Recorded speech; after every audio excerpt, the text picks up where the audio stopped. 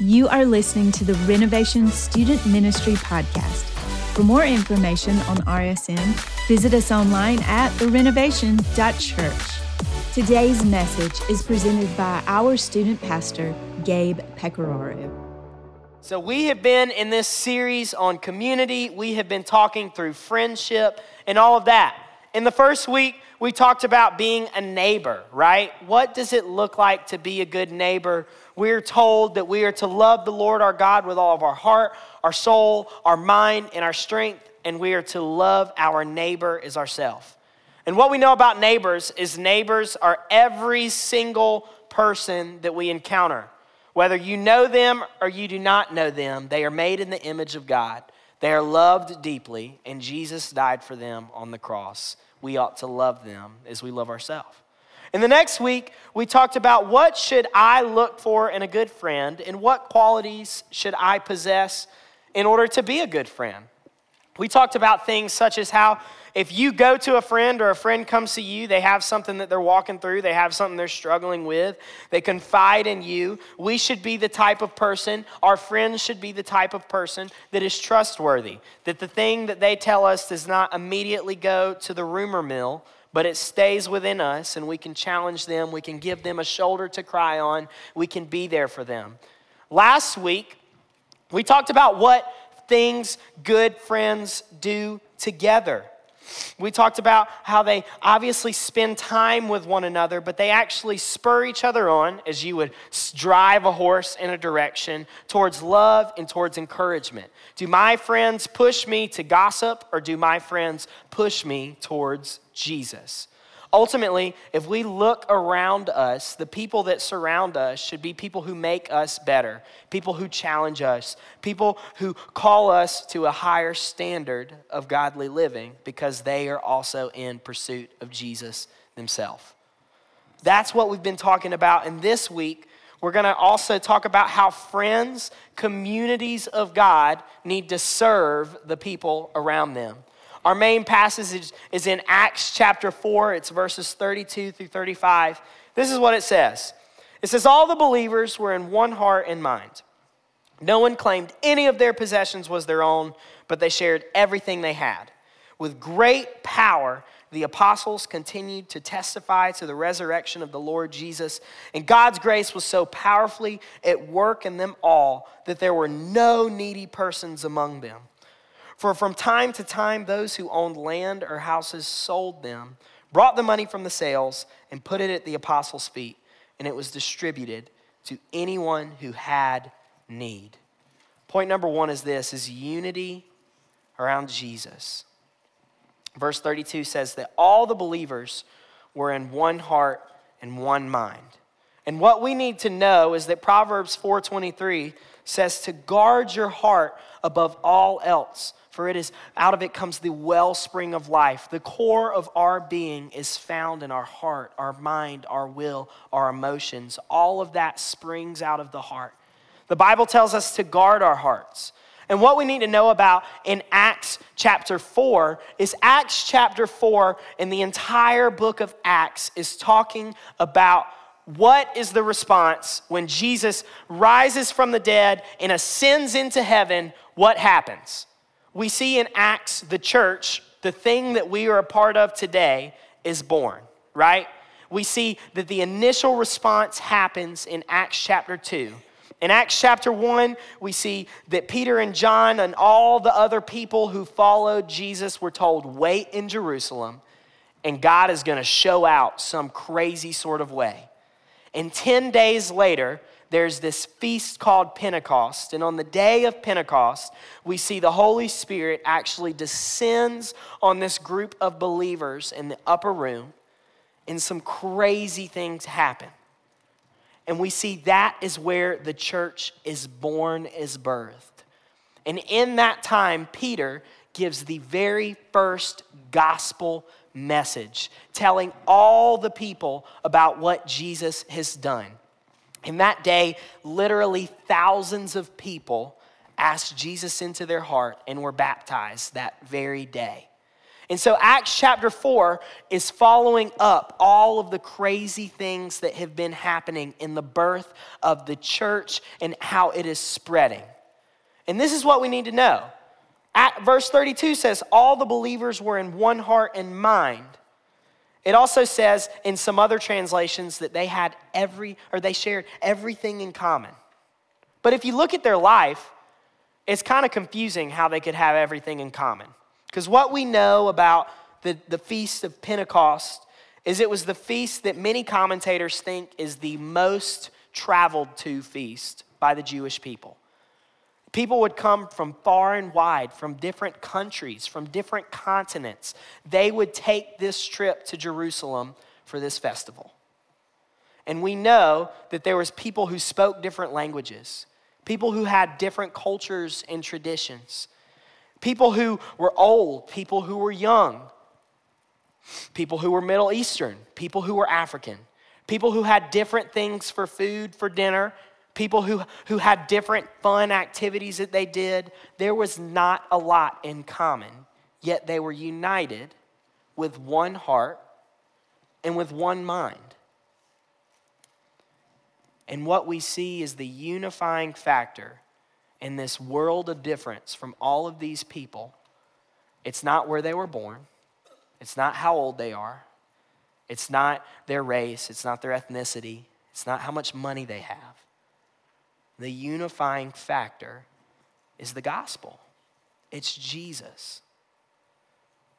The people were in one heart and one mind in their core of their being because of Jesus. Because he is the greatest thing to unite around. And before we talk about serving, the thing that I want us to talk about tonight is that oftentimes it's unbelievably easy for us to tune ourselves to the world, for us to tune ourselves to status or to popularity, for us to tune in so deeply to Travis Kelce and Taylor Swift drama that we forget that there's a world of things happening around us.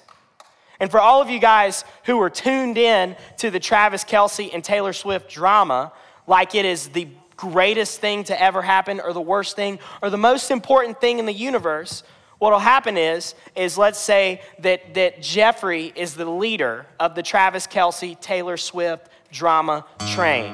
So Jeffrey is making this note in the life that he's living. And I, because I followed Jeffrey in this drama, I'm gonna tune to Jeffrey, right?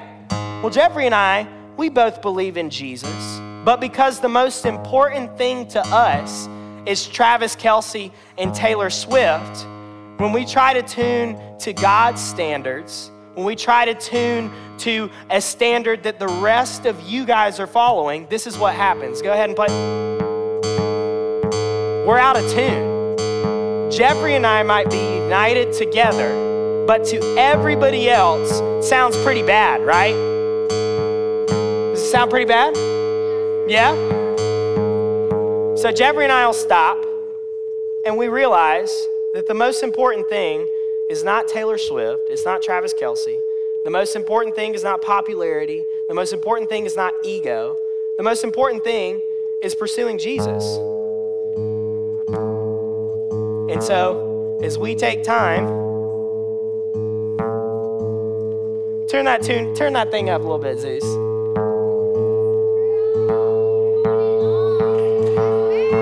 Notice,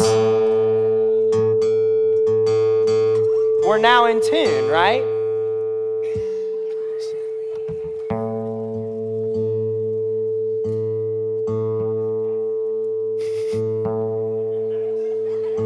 Beautiful. Listen. So, all that to be said, it's very, very easy to see things that are popular, to see people that are popular, and to try and make our life exactly like them. But in the midst of these people coming together, they had nothing in common. But when they tuned to Jesus, the ultimate standard, they had everything in common. So you're sitting next to people who you're friends, right? You're sitting next to people who probably share common interests, who probably play the same video games, maybe go to the same school. But every single one of us can be united, even though we might have different social status, might live in a different place, go to a different school, because we're not tuning to a trend, we're tuning to Jesus. So that's the first thing that we have to recognize. In order for the body of Christ to be effective, we don't tune to one another, we tune to Jesus, and that is going to unite us together. The next thing that we have to see is this, is that there has to be people over things. A scripture verse that you guys have heard so many times, I know. Tim Tebow made it famous to the American people when he put it on his eye black. We've heard it so many times, and I think that we oftentimes forget how wonderfully beautiful and impactful it is this. John 3:16, it says, "For God so loved the world that he gave his one and only Son, that whoever believes in him shall not perish, but have eternal life." We see that God so loved us that he gave for us. Jesus died on a cross, gave of himself, gave of his time, gave of his body, gave of his life, gave of his blood for you and I so that we could be saved. What we see is when we look at Jesus' life, he was not in life to pursue things, he was pursuing people. Because people are innately valuable. Why? Because they're made in the image of God. Because God made us because he loves us. And not only does God love you, but he also likes you. He likes to spend time with you. He likes your corny jokes that you think nobody else likes. He likes all of those things. God made you. He knows the hairs on your head, and he wants relationship with you. And so what did Jesus do? Jesus did not come to the earth. Tell me if you see this in scripture anywhere. Jesus came to the earth in order to be king and have a bunch of money and have a bunch of kingdoms. Do you see that in the Bible? Y'all hear me? Do you see that in the Bible? No, right? Did Jesus come to the earth in order to get cars and to get women and to be a famous pop star and this and that and the other? Does it say that anywhere in scripture? No. What it says is God so loved that he gave. Jesus was not after things, he was after people. And if we are made in the image of God, if we are to be like Jesus, our pursuit should not be more stuff. It should not be more Jordans. It should not be more sweatshirts. It should not be another Prestige in COD. All of those things are great, yes. But our pursuit should be following Jesus and loving people. Because every single person that you encounter is made in the image of God. Jesus died for them, and there is work to do. Because every single day, we can share the gospel and we can love others. Back to what Acts says, with great power, the apostles continued to testify to the resurrection of the Lord Jesus. And God's grace was so powerfully at work in them all that there was no needy persons among them. For from time to time, those who owned land or houses sold them, brought the money from the sales. When you are unified around the gospel and the message of Jesus, Jesus gave of everything. There is no more generous gift than what Jesus gave, because he literally gave his life. When you're unified around Jesus, when you want to be more like Jesus, the natural response is to give. And to this church, the early church in Acts, what did they do? If there was a needy person, some of them, they had the time, they had the ability, they had the margin to be able to literally sell a house and say, hey, I got this money. How can we get this person where they need to be? How can we bless this person? There's a dude named Chuck Feeney, and he died in October of last year. He died in San Francisco. And he was a multi-billionaire. And a little bit of Chuck Feeney's story. He was born in the 1930s. He grew up, and his mom and his dad demonstrated to him from a really young age what generosity looks like. His dad, he was an insurance underwriter, and his mom was a nurse. And they both were devout Catholics. They cared a lot for people. And the mom did this thing that he remembered really, really well, where there was a gentleman that was in their neighborhood who had Lou Gehrig's disease. And what she would do is every single day, she had convinced this man that the bus stop was on her way to work.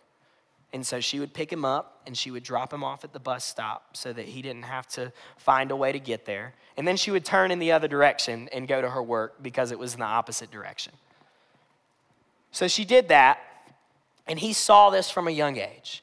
Eventually he would leave, he would go to the Air Force and spend time overseas. He comes back home and he learned some things overseas, saw some business opportunities. And so he eventually moves to Europe. He makes some really wise investments, partners up with some really cool people, and over decades and decades amasses an incredibly large fortune. By the time that he was 50, he had houses in New York, London, Paris, Honolulu, San Francisco, Aspen, and the French Riviera. In doing all that, though, he realized that this black tie lifestyle was just not for him. Trying to keep up with the Joneses wasn't for him. Looking down at poor people or people like you and I who don't have billions of dollars just was not for him. He realized it wasn't fulfilling for him to just get more things. And what he wanted to do was actually to be close to the people he grew up around in New Jersey. He wanted to be able to have normal conversations with people. And he also, because he had this fortune, wanted to be able to bless people. And so Chuck Feeney made it his life's goal that he was going to do everything in his power to give away every single penny of his fortune. And what Chuck Feeney would then do for decades, he would give to things like public health facilities in Vietnam, to AIDS clinics in South Africa. He would give to Operation Smiles free surgeries for children with cleft lips and palates. He donated $1 billion to Cornell. He would just give all of this money away. And when he died at 92, he and his wife were living in a rented 2-bedroom apartment. Remember, this is a multi-billionaire living in a rented 2-bedroom apartment. He had given away almost every single penny of his fortune. And what made him come to that conclusion? It wasn't that he realized he couldn't get stuff. It was that the stuff did not fulfill. He had everything. He could do everything, yet it never satisfied. And when I think about this story, I think about the value that Chuck's parents put in him from a young age. They told him to be generous. And Chuck's parents, I don't know if he was a Christian, I don't know if he was not, but what I know is his parents, just like every single person in here, you and I, made mistakes, right? And flawed parents put this idea that he needs to be generous. In his wake, the thing that he left behind was unbelievably massive.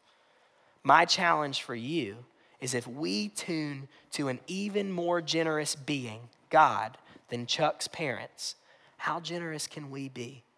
If we recognize that the thing that Jesus showed us was not trying to get more, to do more, to be bigger, to get this status, but it actually was going to the lowest status to serve others, how big can that wake be? My challenge for every single one of you guys tonight is that for Nathan so loved God and so loved people that he gave. For let's see here, for Addie so loved God, so loved people that she gave. For the 6th grade girls' small group so loved people that they gave. Do you see what I'm saying? Every single one of us can be generous. Now, how can we be generous? Because you see in Acts, they're giving away houses. I don't think any of you guys have a house. Correct me if I'm wrong, right? Okay, perfect. This is it. We need to be generous with our time, our talents, and our treasures. Your time, your talents, and your treasures. So again, none of us have houses. None of us, Your parents have a house, that's perfect. None of you own a house personally. So what are you gonna do? A lot of you guys probably don't have a job. Some of you guys maybe do. Maybe you do make money. Some of you guys might get an allowance, because I think that's the very first thing that we come to when we think about giving is, oh, when I actually have money, I will give. Well, let me teach you that if you learn generosity here, if you learn generosity now, it's gonna be a whole lot easier to be generous when you're older. But if you begin to hold onto your stuff tightly, unwilling to care for other people, unwilling to give of your time to others, you're not gonna be generous when you get money. So how can you be generous now? With your time, your talents, with your treasures. A simple way, as we are doing tonight, if you look back there, you see an example. There's a bunch of cans that a lot of the guys brought in. The girls have their cans in the preschool auditorium, right? You can participate in things like tonight. One thing that we're gonna start implementing in RSM is some quarterly serve Wednesday nights, where we may be doing a canned food drive. We may be going over and hanging out with some folks. We may be cutting some lawns. We may be doing stuff. Participate in these things. You're already here. Recognize, because God so loved, I'm going to love as well. Because who am I trying to model my life after? I'm not trying to model my life after a selfish person. I'm trying to model my life after Jesus, the most selfless person. So I'm going to participate in things like that. Another one that is totally free and just a great opportunity that I don't think we think about is show up to a retirement village with some board games. You and your family show up, put some board games down, recognize that the people living there, a lot of them do not have family nearby. Do not have connection with people who are under the age of 50 or 60 unless their nurse is there, right? You and your family show up and be there for people. Connect with people. What's another way? You can participate in the numerous canned food and clothing drives that are constantly happening in this area. If you see one, if you know of one, when your school talks about one, when your school talks about backpack blessings, when your school does these things, when the church does these things, participate. Do it. Another opportunity is if you have somebody in your neighborhood that doesn't cut their grass, maybe they're an elderly person, ask them if you can cut their grass. Another one, maybe you are 15 or 16 or 17 and your parents, they would like to go on a date night, but you never offer to babysit your younger siblings. How about you start by doing that? You want to witness to your family? If you go to your mom and say, hey, I'll babysit so you and dad can have a date night, she's going to be like, there is a God. That's exactly what's going to happen. It's not going to be by you telling her that she needs to get her butt in church. It's going to be by you showing her that Jesus is real, that Jesus has changed you. What am I telling you? Every single person in this room has time, has talents, and has treasures. Maybe it's not money. Maybe it's you're in the 8th grade and you have 7th grade clothes that are still good that you can, instead of selling on Instagram, give to someone. These are all things that you can do. How do you serve with your talents? I'll give you a great example. All of you guys who attend Simpsonville, maybe some of you guys who attend Greenville have seen this, but if you look right outside the lobby when you walk out and, girls go to the preschool auditorium or you walk out to hang out afterwards, you're gonna see that there's this big photo op wall that was built. And what it was used for was pictures for families to bless them for Christmas. We'll probably use it for Easter again. But do you know who built that wall?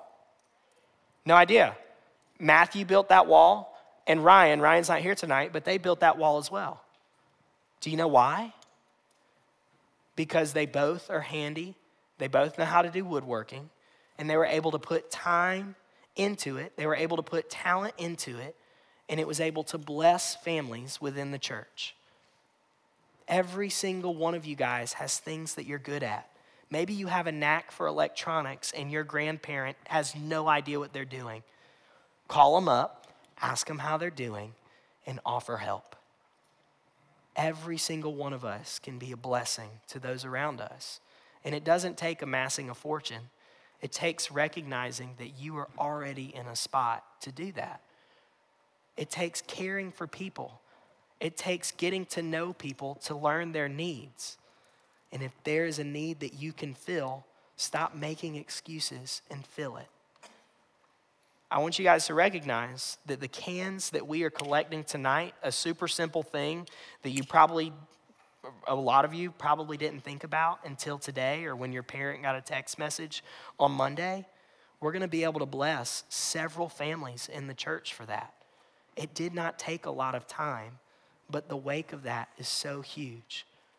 So if you live your life recognizing that Jesus gave of himself to me, and so I want to give of myself to others to him, but also of my time, my talents, and my treasures to others, the impact is going to be massive. Let's pray. Lord, I thank you for this night, and I thank you for who you are. I pray that you would challenge every single one of us to be generous in our individual walks and as friend groups. I pray that you would give us practical ways to be generous, whether that's reaching out to the grandparent that needs help cutting their lawn, or whether that's beginning to tithe or beginning to care for somebody. Lord, you are so good, and I know that you will speak to every single one of us tonight. I pray that you would bless us as we're packing these boxes, and that you would bless the rest of tonight. In Jesus' name, amen. Thanks for listening to the Renovation Student Ministry Podcast. Find out more about following Jesus and building his kingdom at therenovation.church.